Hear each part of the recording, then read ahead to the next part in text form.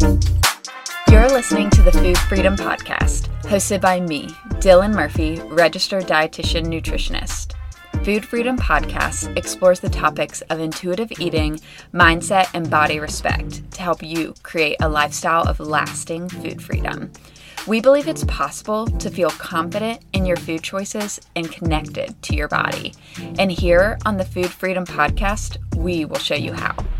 I'm the owner of Free Method Nutrition, a nutrition coaching practice helping women make peace with food, heal their relationship with their body, and create sustainable health habits. We welcome all foods over here, from kale salads to queso and everything in between. Let's dive in.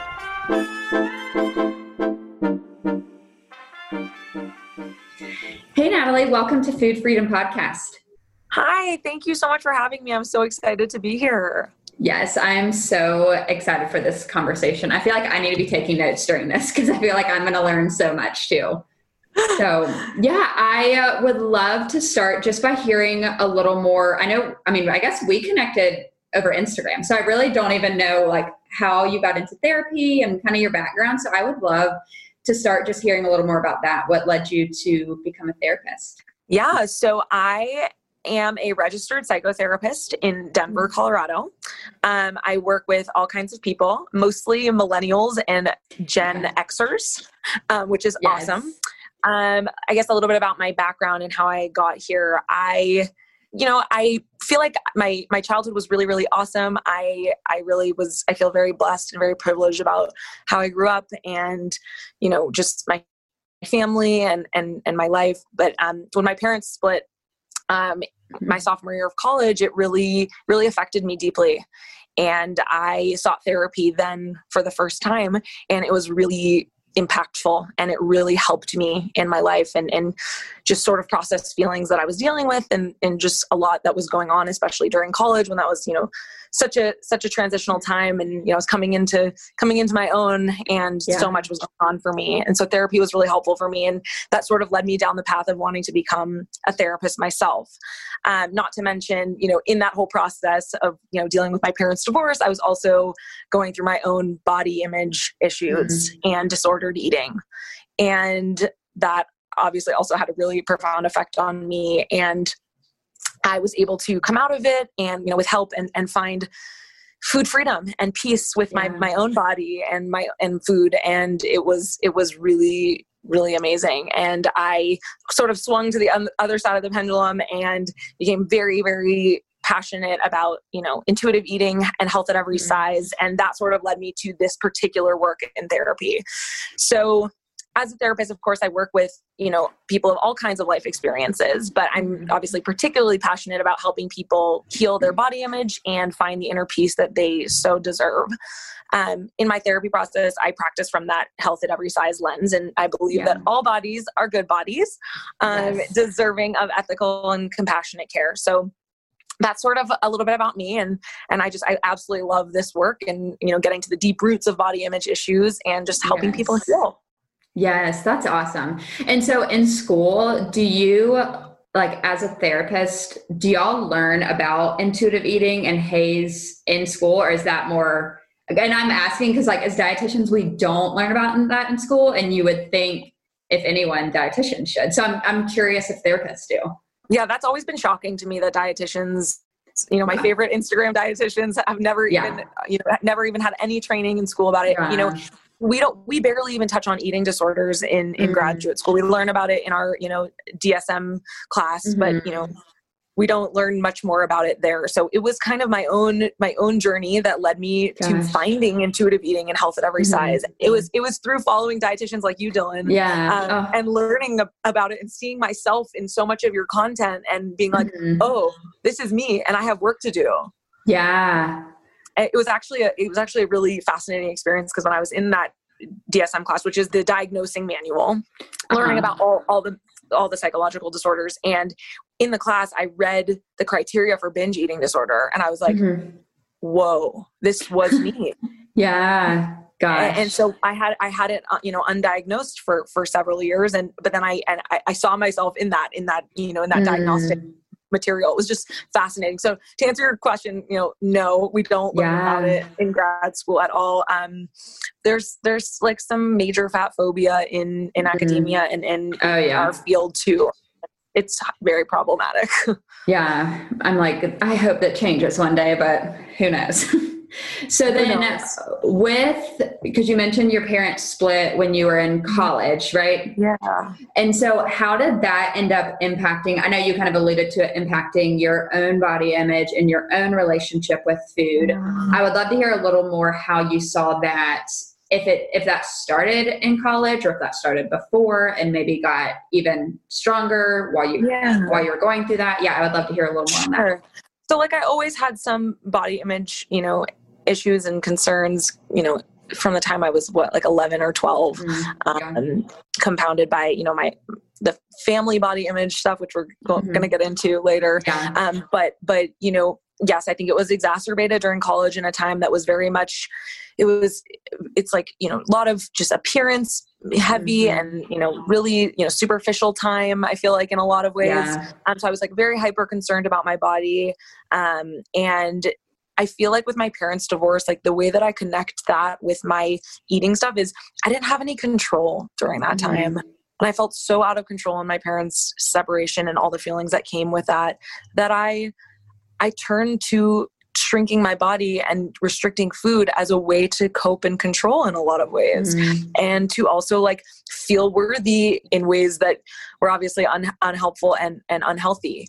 But that's when I really think about the effect of the divorce on my body image, it was very much looking for a way to control something in my life. And that felt like it was my control until it wasn't, right? Yeah. And that was only a Band-Aid over like a very, very, very deep wound.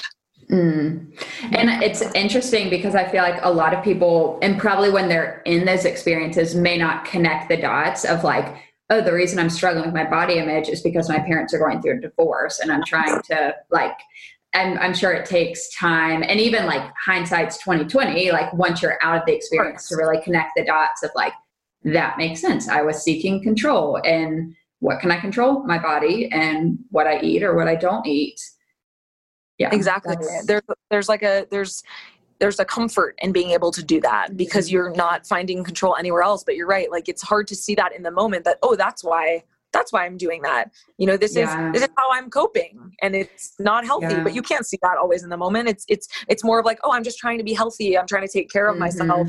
Meanwhile, it's really just a mask for other things that are going on in our lives. Right. Yeah. Yeah. And I feel like, and I'm interested if you had this experience, like, I feel like oftentimes when we go to body image and food for control, we also likely get affirmation if we're losing weight or if we're eating really air quotes healthy, where then people are like, wow, you're losing weight. You look so good. Or gosh, I wish I had your willpower. So then it reinforces like, oh, what I'm doing is good. I need to keep doing this. Yeah. And what I'm doing is good. And I'm worthier when I do this thing. Yes. Right? Yeah. Regardless of its internal effect on me. Right. And what it's doing to my mind. Like it wasn't like I was, when you're so deep in that state, you can't really see anything else. Like you just, you're like, I'm doing it and this is a good thing. And it's getting, like you said, getting reinforced all around me. So it's really hard to see that it's not good for you and it's problematic. Yeah. And so you mentioned the impact, one, that the divorce had and just your whole family system. So I would love to touch more on that because I know you said it's what you're kind of an expert in, I would say, is family systems theory. I said that right? Yeah. Yes. So yes. Family systems theory is basically the focus is placed on the family as a unit, not the individual. The theory says that family is an interconnected system. So the function of and behaviors of one family members, impacts all the family members and vice versa. So we don't see the one person, what happens to, the behavior of the one person, in a vacuum. It's everyone is affected. Not placing the onus just on the individual. And so in family systems therapy, the whole family is involved. And so that's kind of where, the family as a whole is focused on. Do you find that that's because with the whole family being involved, then with that, it's like everyone has to buy in on the whole idea of therapy and the whole process. I'm sure that's a hard part. That is hard because not everybody is always willing, you know, to buy into therapy. I was just talking with a friend about this yesterday, you know, ways to get her parents on board with therapy. It's not easy, but what happens to us doesn't just happen to us, right? And it's not just an us thing. It's usually rooted in familial things and conflict and things that are going on behind closed doors, you know, and especially as it relates to like eating and eating disorders and body stuff, it's really, you know, family based. It's not just the one person. It usually really, I don't want to speak in absolutes. It says, you know, so I won't say always, but it does generally come from a place of, you know, family and in just sort of history and background. Yeah. Oh yeah. And I see that a ton in the work I do. That's like one of the first questions I ask all my new clients is, what was food like in your house growing up? And what was your mom or whoever your caregiver was, what was their relationship with food like and their relationship with their body like? And I feel like sometimes for people, that's the first time they really connect the dots of, oh, my mom did diet my whole life, or my mom did do X, Y, and Z, made comments about her body. So how do you see that impact? Like when someone grows up, I mean, I feel like none of us are perfect, obviously. So like when you grow up in a family that just has issues, no matter how big or small, and how the mom's relationship with her body or the way that she eats, how do you then see that impacting other people in that family system?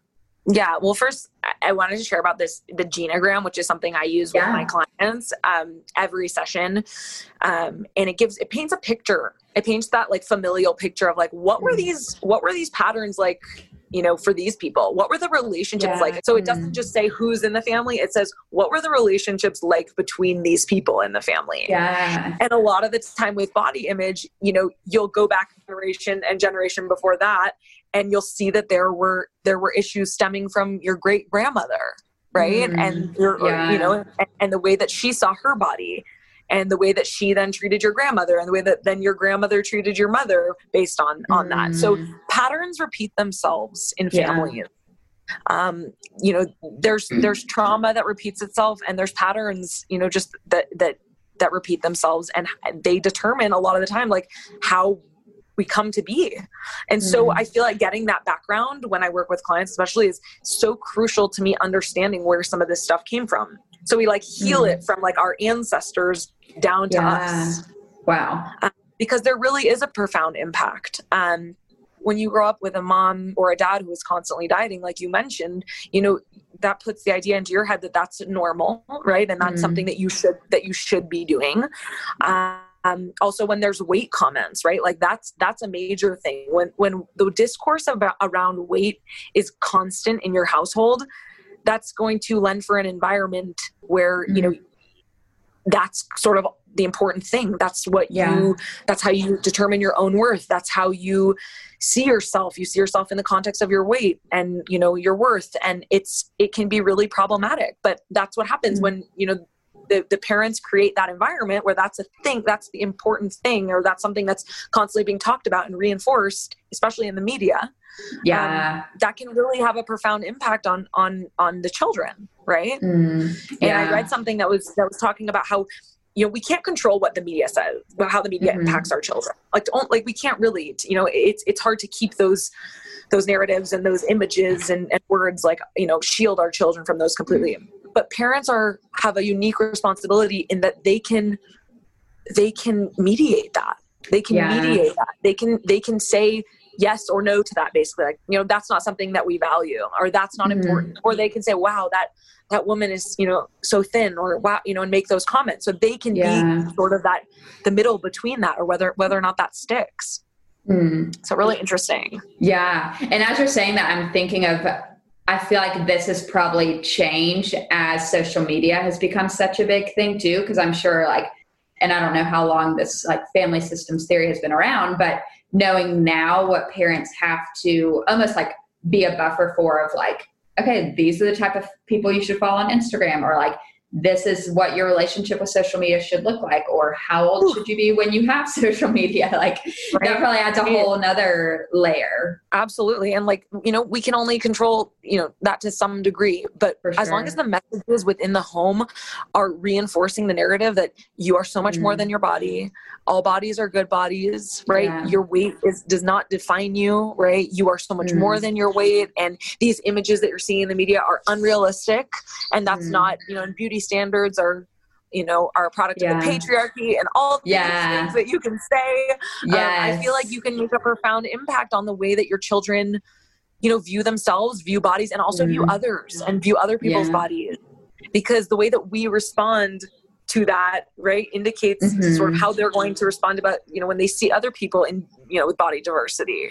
Yeah, that's a really good point. So it's almost like you're empowering your own children to then, when they're in these different life situations or see these different body types, they can respond with like compassion and not judgment, or not let it then impact their own internal view on their body or food choices.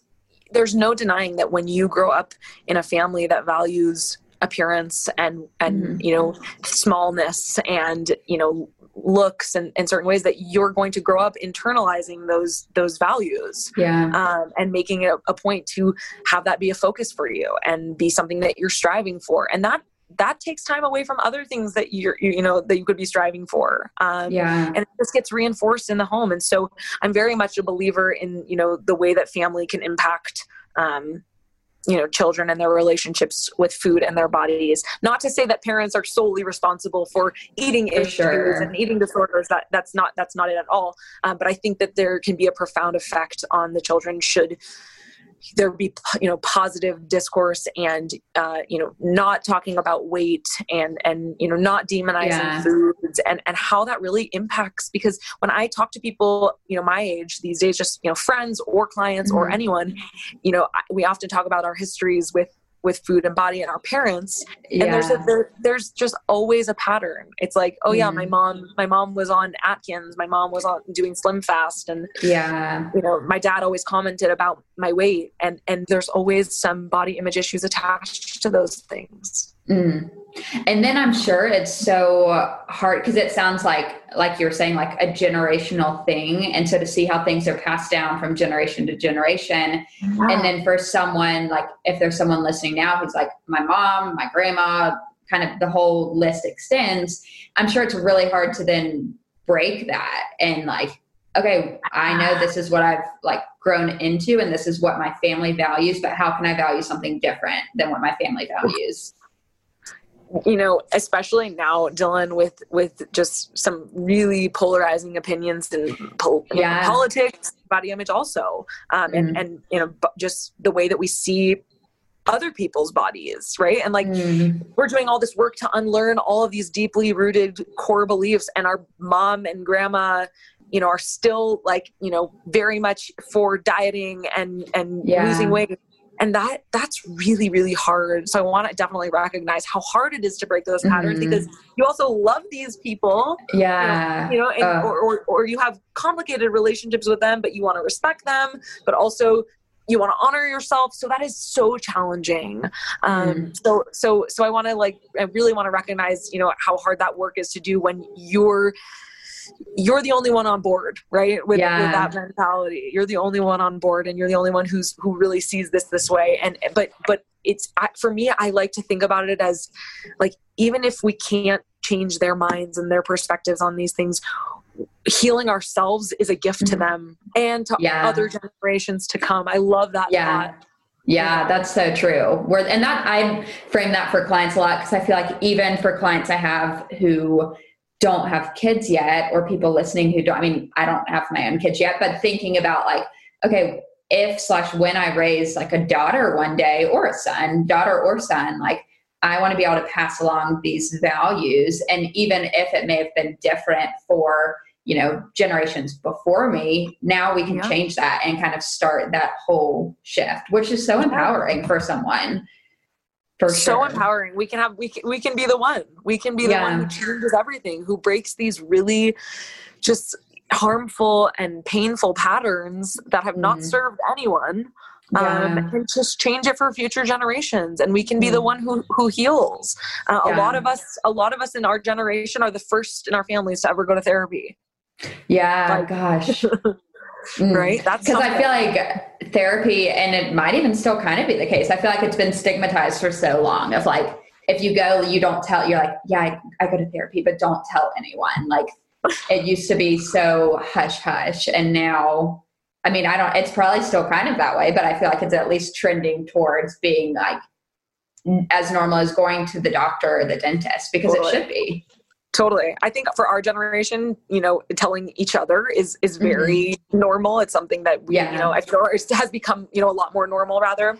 But I definitely think that generations above us associated with, therapy with having problems, and it was like shameful. And meanwhile, it's so healthy, and everyone knows that, at least I feel like our generation is very much, knows that there's nothing to feel shame about. And it's not as for us. Yeah.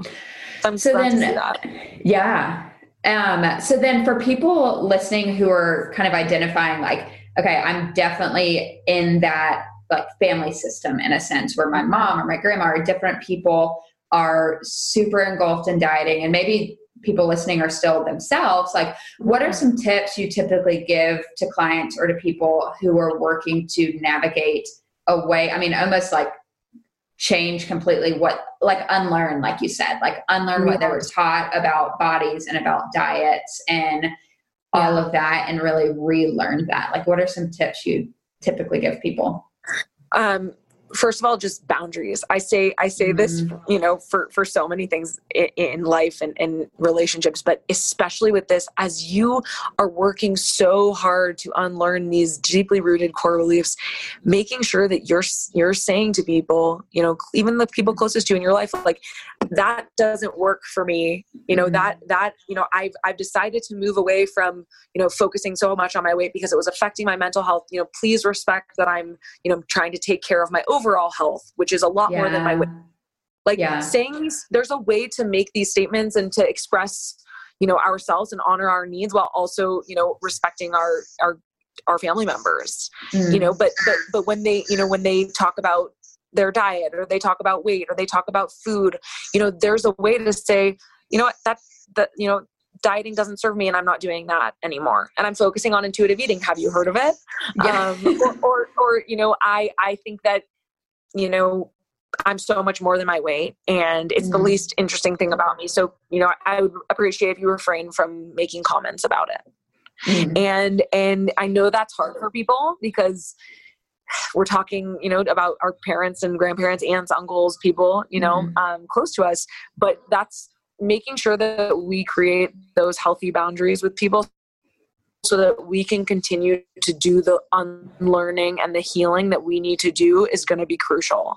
In my own journey, I really just went deep into the podcast thing.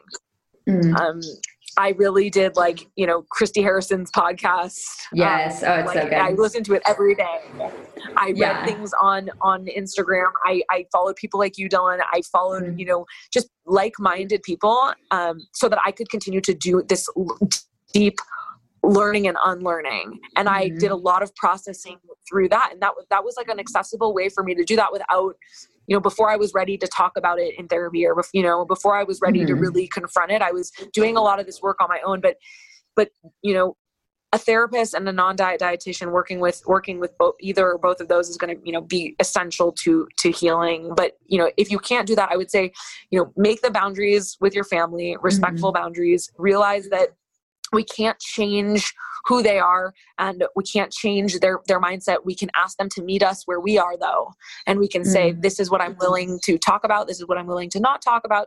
And I'm trying to take care of myself because the way that I've gone about it in the past hasn't been helpful, and hasn't served me. And I've it's been more unhealthy for me to focus on those things. So I'm focusing on, intuitive eating, and I'm focusing on finding my worth beyond my weight. And you can't really argue with that. And because that's when you're doing your thing, like, that's your prerogative. And, you hope people will respect you for that. Yes, that's so good. And then thinking about, and I was thinking as you were talking that this episode will probably air end of September, early October, which will be like getting close to the holiday season. And who knows what the holiday season is going to look like this year. But even with that, it's thinking about like you're around a lot of different family and this idea of boundaries. And I have this conversation a lot is thinking through like, okay, so you set these boundaries and, maybe you come up with like more specific, like, I don't want to talk about X, Y, and Z at the dinner table, or like you have these specific, like, these are my boundaries. And if someone keeps breaking those boundaries, like what you do there, because I feel like that's where it can be hard, especially for clients who have like still a good relationship with their family where they're like, okay, I still love my mom, but we do differ, just like they may differ on like religion or politics or different things. But like, how do I, like, we've set this boundary and she keeps breaking it.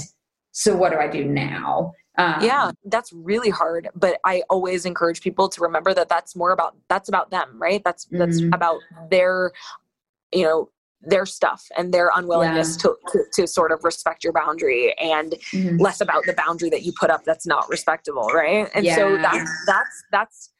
that's, their stuff. And so then at that point we get to decide how we want to respond, knowing that they're continuing to break the boundary. So we can't control them, continuously breaking the boundary, but we can control how we respond to that and how we want to go forward with the relationship now. Right. Yeah. And that might mean like, I'm not going to come to that dinner because every time I come to that dinner, to those types of dinners, you comment about what I'm eating. And I've asked you several times to not do that, and so in honoring myself, I'm not going to be coming to that dinner. And that's hard. And I hear that. I hear that that's hard to have to do that. But when people don't respect our boundaries, that's the choice that they're making, and that's putting the relationship at risk. And so to protect ourselves and our well-being, we have to be able to say, okay, well then our relationship is going to be compromised. Yeah. Cause it's also thinking like I've committed to this journey of walking away from diets and making peace with my body and all of these things, that anything that gets in the way of that, I need to like either have boundaries around or remove, because that's holding me back from where I want to be, like where I want to be a year from now, 5 years from now. Like if it's going to slow down my progress, I can't, like I've wasted, especially depending on how old someone is when they're navigating this. It's like, I've wasted 18, 25, 30 plus years of my life. Like I want to move beyond this. Absolutely. And like I said, we can't change people. So all we can focus on is how we react and respond to them not changing. And that's, and that, that's going to mean taking care of ourselves, and that's going to look different for everybody. We people are going to react to people breaking boundaries in very different ways. But like you said, if it's going to be harmful to us and harm our healing process, we're going to have to take stronger measures to say, okay, well then you don't get to be in my life the way that you would like to be because of the way that you are responding to my boundary. Yeah. And I think boundaries are so hard in general because there's this idea that it's like selfish that we're because we're putting them up to protect ourselves. But the truth is it's so important and we deserve it. And it's self-care. It's not selfish. Yeah. It's really self-care to say, this is what I need. And this is how I'm willing to be treated and this is what I'm willing to talk about. Because not putting the boundary up allows for, it's kind of a free for all, and people can say and do, and, treat us the way that they want to and say the things they want to. And we, letting that happen, that builds resentment over time. And that actually would make the relationship worse. Yeah, that's so true. Or then you end up like dreading, like maybe you still go to that dinner with your parents, but you're dreading it. You don't want to go. You're miserable the whole time because you're like, I know what's going to happen, versus putting the boundary up. And then maybe the relationship heals over time. And then you kind of go back to like going to the dinners and all the things. Exactly. And I try to tell people who are afraid to put up boundaries is, it generally helps relationships, right? Yeah. When someone responds negatively to their boundary, like I said, that's about them. But when we put up the boundaries we need, and we get to decide how we want to be treated in our relationships, the relationships get better because we get out of them what we want also to get out of them. And we don't have to hear what we don't want to hear. And everybody, I feel like there's more of a closeness, and then you have a more, a stronger desire to spend time with these people because you want to go to the dinners and you want to hang out with people because you know that, there's a boundary there and you're protecting yourself and you're honoring yourself. Yeah, that's so true. And then and not that you're doing it fully for other people, obviously, but maybe it ends up becoming a wake up call for the mom or the dad or the family member that's being kind of like cut off of like, oh, wow, maybe I really do need to like assess my own relationship with my body or food or that sort of thing. That's right. That's the goal, is that you say in a perfect world. The person would be like, wow, I have some work to do too. But usually there is work to be done. And so I also try to remind people that when people, close to them make comments like that, it's usually the sign of something unhealed within that person. And so true. But even still, it has an effect on us. So, even if we can have compassion for what's not healed within them, while also saying, I need to protect me. Yeah, for sure. Which, like you've mentioned, is not easy at all, but can be so powerful for someone like really moving forward. Because it's also, it's just like looking at all areas of your life and seeing, what do I need to let go of so that I can move forward? And how and it's not that it's easy to let go of those things, because a lot of times it is like relationships or reducing time spent with people, unfollowing people. Like, it's hard things to let go of, but it makes it worth it, especially when you get to that like end point or get on this like high moments of the journey. Like, this is so much better than dieting and being dissatisfied in my body. Oh my gosh. Yes. That it's worth it. It's worth having to have those uncomfortable conversations and unfollow people. And, it's really worth it, because ultimately you benefit from that. You directly benefit from that, and it contributes to your healing. Yeah. That's so good. So, and this might be like opening up a can of worms for even longer conversation. So you can answer this in short if it's like, oh my gosh, she's asking me a very long question. But you mentioned, and this might have been before we even hit record, attachment theory and the different like attachment styles and kind of how that connects with this whole family system. So I would love for you to touch on that, because I know different people are probably impacted different ways by the way their mom or whatever family member, how their own relationship was. So I would love to hear about just a little what those attachment styles and what that even means. Totally. So basically, attachment is defined as like a deep and enduring emotional bond that connects one person to another across time and space. Essentially, it's characterized by specific behaviors in children, such as, seeking proximity and closeness to a primary caregiver when, they're upset or if they feel threatened, like basic things, when people are babies, like very, very, very young. And so attachment theory basically says the way we connect as adults to people in life often stems from where we were as babies and how we connected with our primary caregivers as babies. And babies who have secure attachment and they go on to be, have healthy attachment as adults, were provided that like warm, nurturing, very loving emotional bond with their mother or father, primary caregiver.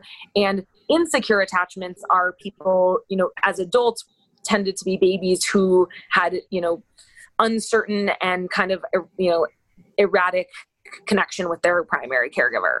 Yeah. So, and that can look, very different. That can look very different for people, but basically there's insecure attachment and then there's secure attachment. And it's actually, the research is just starting to come up about this. And I find it really, really, really interesting. But people with secure attachment tend to have, more positive body image, and people with insecure attachment tend to struggle with body image more. And I've sort of, kind of gone down my own rabbit hole with this and hypothesized a bit about why I think, that is, and what it could possibly be. And I think that, when we don't feel, when we don't have that closeness and that attachment and secure bond to our, let's say mother, for example, is usually the primary caregiver, we tend to look for that in other ways as we get older. We tend to want that attachment and seek it closely. And that can, I feel, be very connected with body stuff. So if a child doesn't feel that emotional closeness or didn't have it as a baby, or it was kind of like, uncertain and inconsistent, maybe their way of getting closer to their parent is through changing their body and through dieting, because if they see their mom doing that, or, and they see their mom valuing that, then maybe that's a way for them to get closer. And so it's almost like, this is quite the topic, so we could get into it for a while. But I think it makes sense, right? That if you have that secure attachment, to your caregiver, and then your caregiver was someone who valued, weight and, and dieting and healthy eating, right? Yeah. Then maybe that's something that you want to pursue because you want more closeness. Yeah. So then it's like, they're not even really pursuing health or their weight based on like that value of like caring for your body. It's more so like, maybe if I do this, if I lose weight, then people will pay it. Then my mom or my caregiver will see me. Yes. Yes. That's it exactly, Dawn. Like that's my hypothesis, because I think that makes perfect sense. I think that we look for that attachment in various ways as children and adolescents and adults. We look for it, especially if we're insecurely attached to the caregiver. And so it's not to say that this is like a universal thing for everybody, but I just find that that body image dissatisfaction and the want to change our bodies may very well come from this, insecure bond that we have with our parent and this desire to be closer to them, through changing our bodies. Yeah. Yeah. That makes a lot of sense. And so then that's where like the work of therapy and other practices can help to then, because it's like someone trying to think about it for, even if someone's listening who's like, oh my gosh, I haven't even heard of attachment theory, but I think I have an insecure attachment style. It's like being able to identify it and then see like, okay, now let me like move forward from that, or whether it's like therapy or like what would be some other things that people, and it may kind of go in line with what you mentioned earlier about family systems and kind of tips for that. But aside from therapy, like what would be some even like starter like steps in? There's some like amazing books out there on attachment styles. Yeah. And I think that people who don't know their attachment style or not totally sure, just having sort of a background on that and reading some books. And there's also some great podcasts too of just kind of like, well, what is my style and how does that affect my relationships with other people? And how does that affect, my romantic relationships and my friendships and what, how does that contribute to the narrative, these narratives that I have in my head about myself? So I feel like a good place to start is to sort of just like do some, personal research and read some books about attachment and see if any of that resonates with you, and maybe it'll stick, you can, go to therapy and process some of that. Yeah. But I feel like when we know those things about ourselves, we can then, change the way that we, how we interact with people, or at least have the insight about why we do the certain things that we do. And having that self-insight is really important.